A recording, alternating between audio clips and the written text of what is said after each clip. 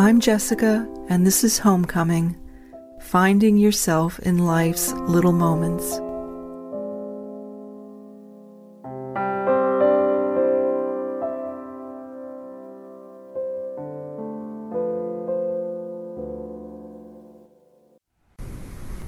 So, dear listener, I'm sitting here on this sandstone rock in the shade of some eucalyptus trees, a few feet from the edge of a cliff where the rocks cascade down to the ocean.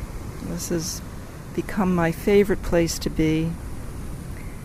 And I recorded my New Year's wish sitting here, and I realized how wonderful and beautiful it is to be here and record these thoughts to share with you.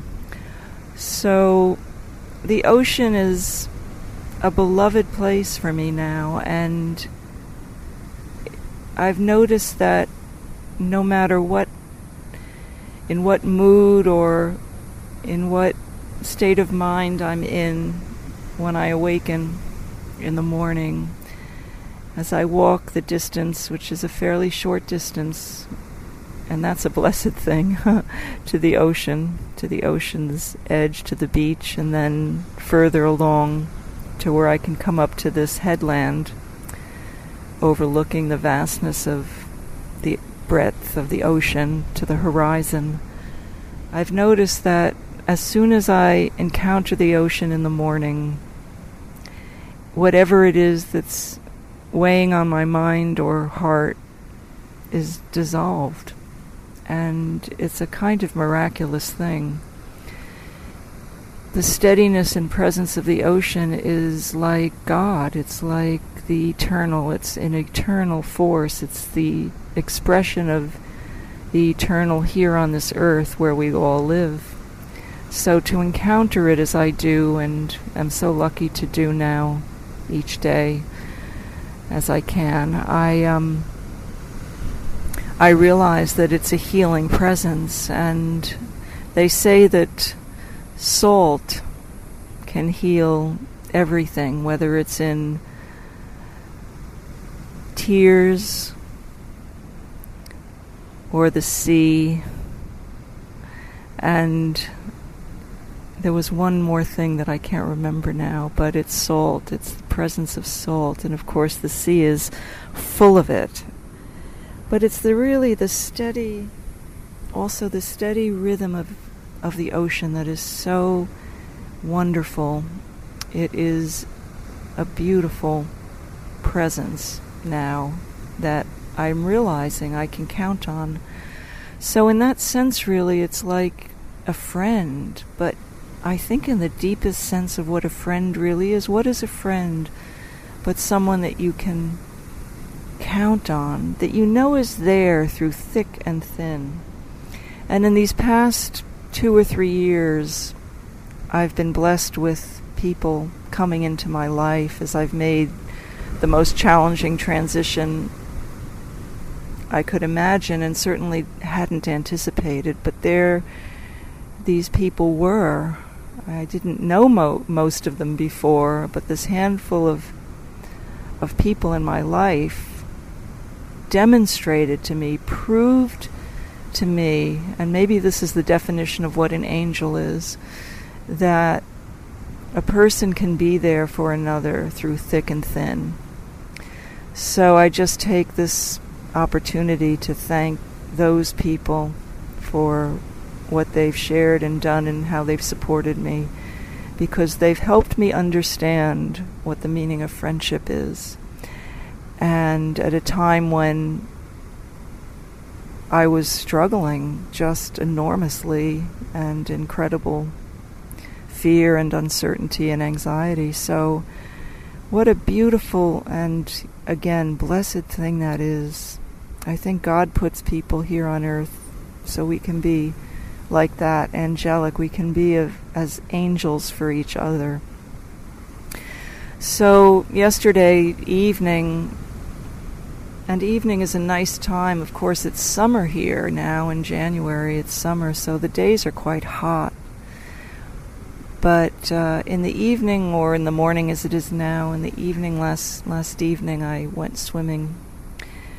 And it was wonderful. The tide was coming in, and the waves were rolling with a greater force. But in this protected place where I like to swim, where I feel at ease and more confident, I'm not one of these great swimmers who can go out into the ocean like some people do here, and it just is a marvel to me. I'm awe-inspired by their abilities. So I find the protected spots and little coves where the waves are gentler. And so last night I went and swam for a bit, and before I did, I put my belongings down near some people who were just sitting there also enjoying the little beach, and I asked them if I could just put my things down near them, because I always like to do that just as a kind of way of safeguarding them, and they were delighted and happy and said no worries, they'll be happy to watch them. So I went in and swam here and there in the waves as the tide was coming in, and the tide would kind of come over me, not in any great force, but it was just the feeling of being in that eternal rhythm of the sea, which is so extraordinary. And as I looked down, I saw there really almost the color of the sand, and I would say camouflaged, but not totally. I saw a stingray. Now, the stingray was probably about a foot wide, and it had a long tail, and I was a little nervous, but what was beautiful is that the stingray really just was quite happy to be there, moving here and there. It moved, and then it finally moved away. It moved away to another place, but as it came by me, there was a kind of feeling of just ease about it, and it moved with the water. It's as if its body and the way in which it's been created, this creature, the way it is shaped and formed, is the perfect way to move with the ocean's currents. And with the water as it came in, it was just gliding sort of here and there along the surface. Again, it does this perfect, it has this perfect ability to hover along, to move along the bottom of the sea, along the sand under the water. So I was watching it and feeling that its presence was actually quite okay. Again, I still watched out for it. You don't want to step on them, that's for sure. But there was something about being able to slowly let in that it was there, and that was okay, and it was moving too, and at a certain point it moved off and then I couldn't see it anymore.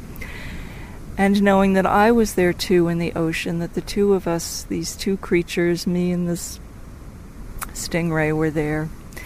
And it might sound like a frightening thing when I say a stingray, but I don't mean it like that at all. I mean, I can say I was a little nervous, but on the other hand, a lot of creatures, I think, on the face of this planet actually don't set out to hurt us.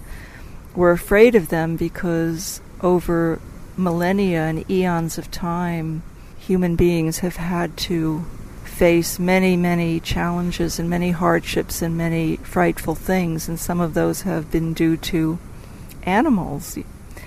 But here we are now, proliferating throughout the world, and in many cases we're relatively safe, and for the many of us who are blessed to be able to say that. And I think there's this beautiful way that now creatures of this planet can actually become friends. So I wanted to read a little bit of something to you. When I was growing up, I encountered the beloved children's story, The Little Prince. And you might have heard of The Little Prince. It's a beautiful story about a little boy or a little person who lives on a distant asteroid. And there he tends to a little volcano and a little plant, and that little plant is a rose. And there he is on his little asteroid, and he loves the sunrises, but he especially loves the sunsets.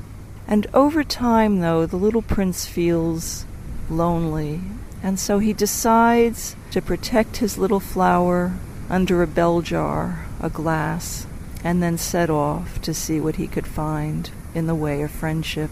So he travels and meets all sorts of people, and he finally finds his way to Earth.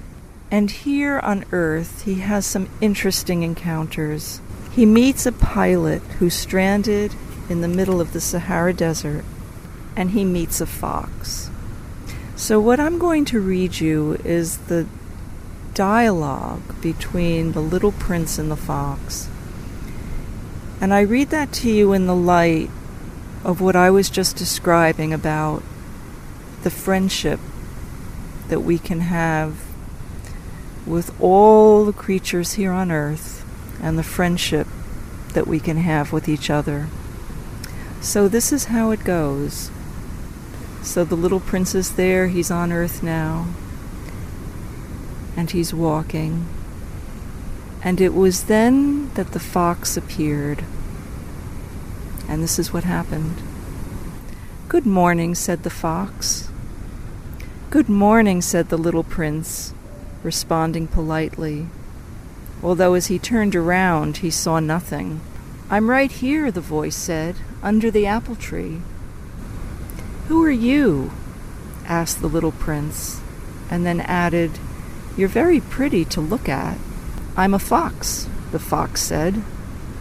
"Why don't you come and play with me?" proposed the little prince. "I'm so unhappy and lonely." "I cannot play with you," the fox said. "I'm not tamed." "Ah, please excuse me," said the little prince. But after some thought he added, "What does that mean, tame?" "You clearly do not live here," said the fox. "What is it that you're looking for? Why are you here?" "I'm looking for men," said the little prince. "What does that mean, tame?" "Ah, men," said the fox. "They have guns, and they hunt. It is very disturbing. They also raise chickens. These are their only interests. Are you looking for chickens?" "No," said the little prince, "I'm looking for friends." "What does that mean, tame?" "It is an act too often neglected," said the fox. "It means to establish ties." "To establish ties?" "Yes, just that," said the fox.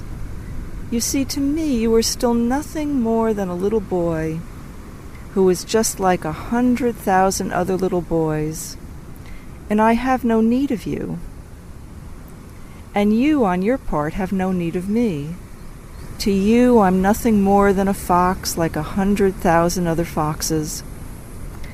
But if you tame me, then we shall need each other. To me you will be unique in all the world, and to you I shall be unique in all the world." "I think I'm beginning to understand," said the little prince. "There's a flower. I think that she has tamed me." "It is possible," said the fox. "On the earth one sees all sorts of things." "Oh, but this isn't on the earth," said the little prince. Then the fox seemed perplexed and very curious. "On another planet?" "Yes." "Are there hunters on that planet?" "No," replied the little prince. "Ah, that is interesting," said the fox. "Are there chickens?" "No," said the little prince. "Well, nothing is perfect," sighed the fox. But he came back to his idea. "My life, you see, is very monotonous," the fox said. "I hunt chickens. Men hunt me. All the chickens are just alike, and all the men are just alike, and in consequence I'm a little bored. But if you tame me, it will be as if the sun came to shine on my life. I shall know the sound of a step that will be different from all the others. Other steps send me hurrying back underneath the ground. But yours yours will call me like music out of my burrow. And then look, you see the grain fields down yonder? I do not eat bread. Wheat is of no use to me. The wheat fields have nothing to say to me, and that is sad. But you have hair that is the color of gold. Think about how wonderful that will be when you have tamed me. The grain, which is also golden, will bring me back the thought of you, and I shall love to listen to the wind in the wheat.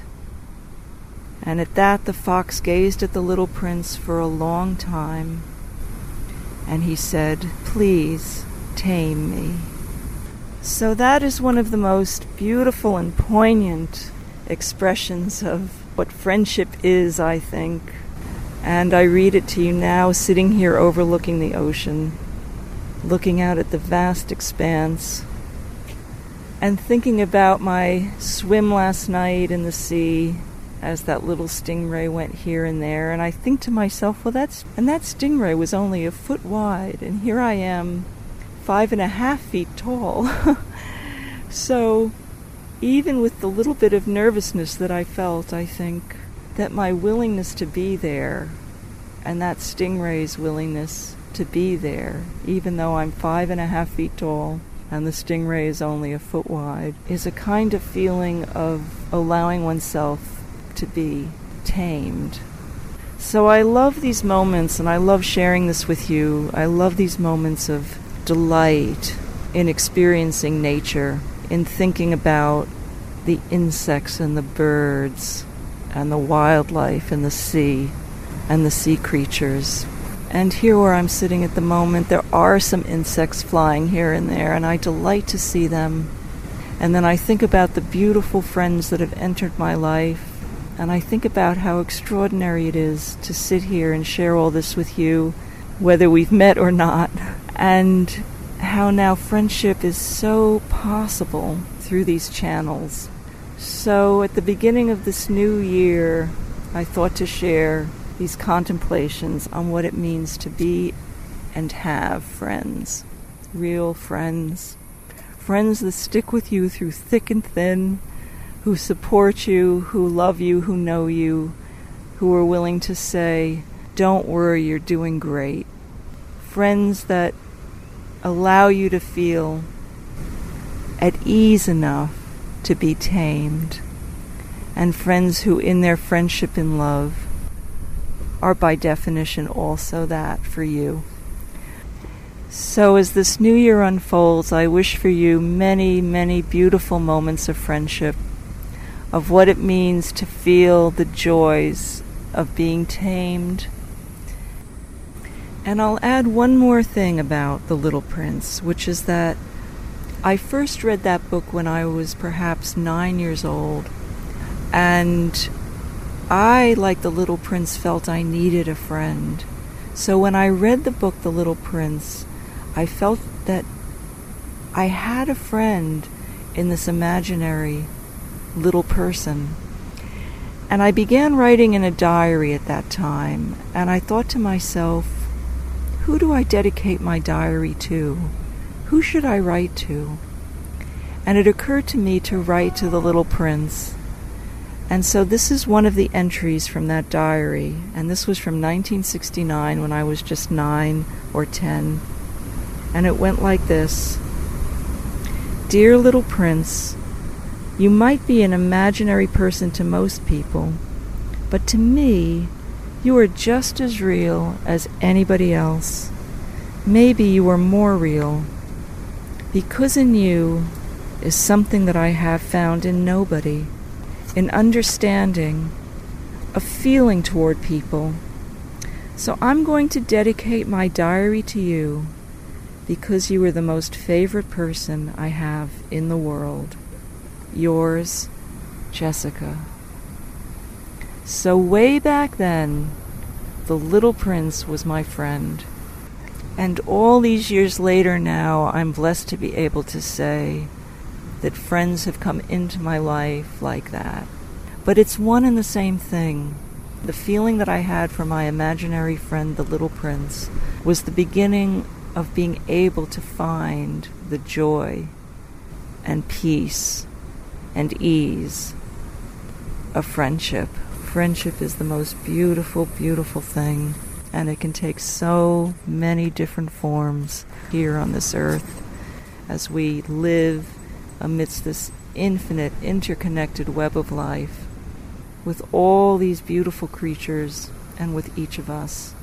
So that's part of my wish for this new year. That's part of my wish and my vision for this new year, that beauty of friendship, of what it means to be, in a sense, to become tame, to establish ties, as the fox so rightly said, and in the most beautiful sense of what that means friendship.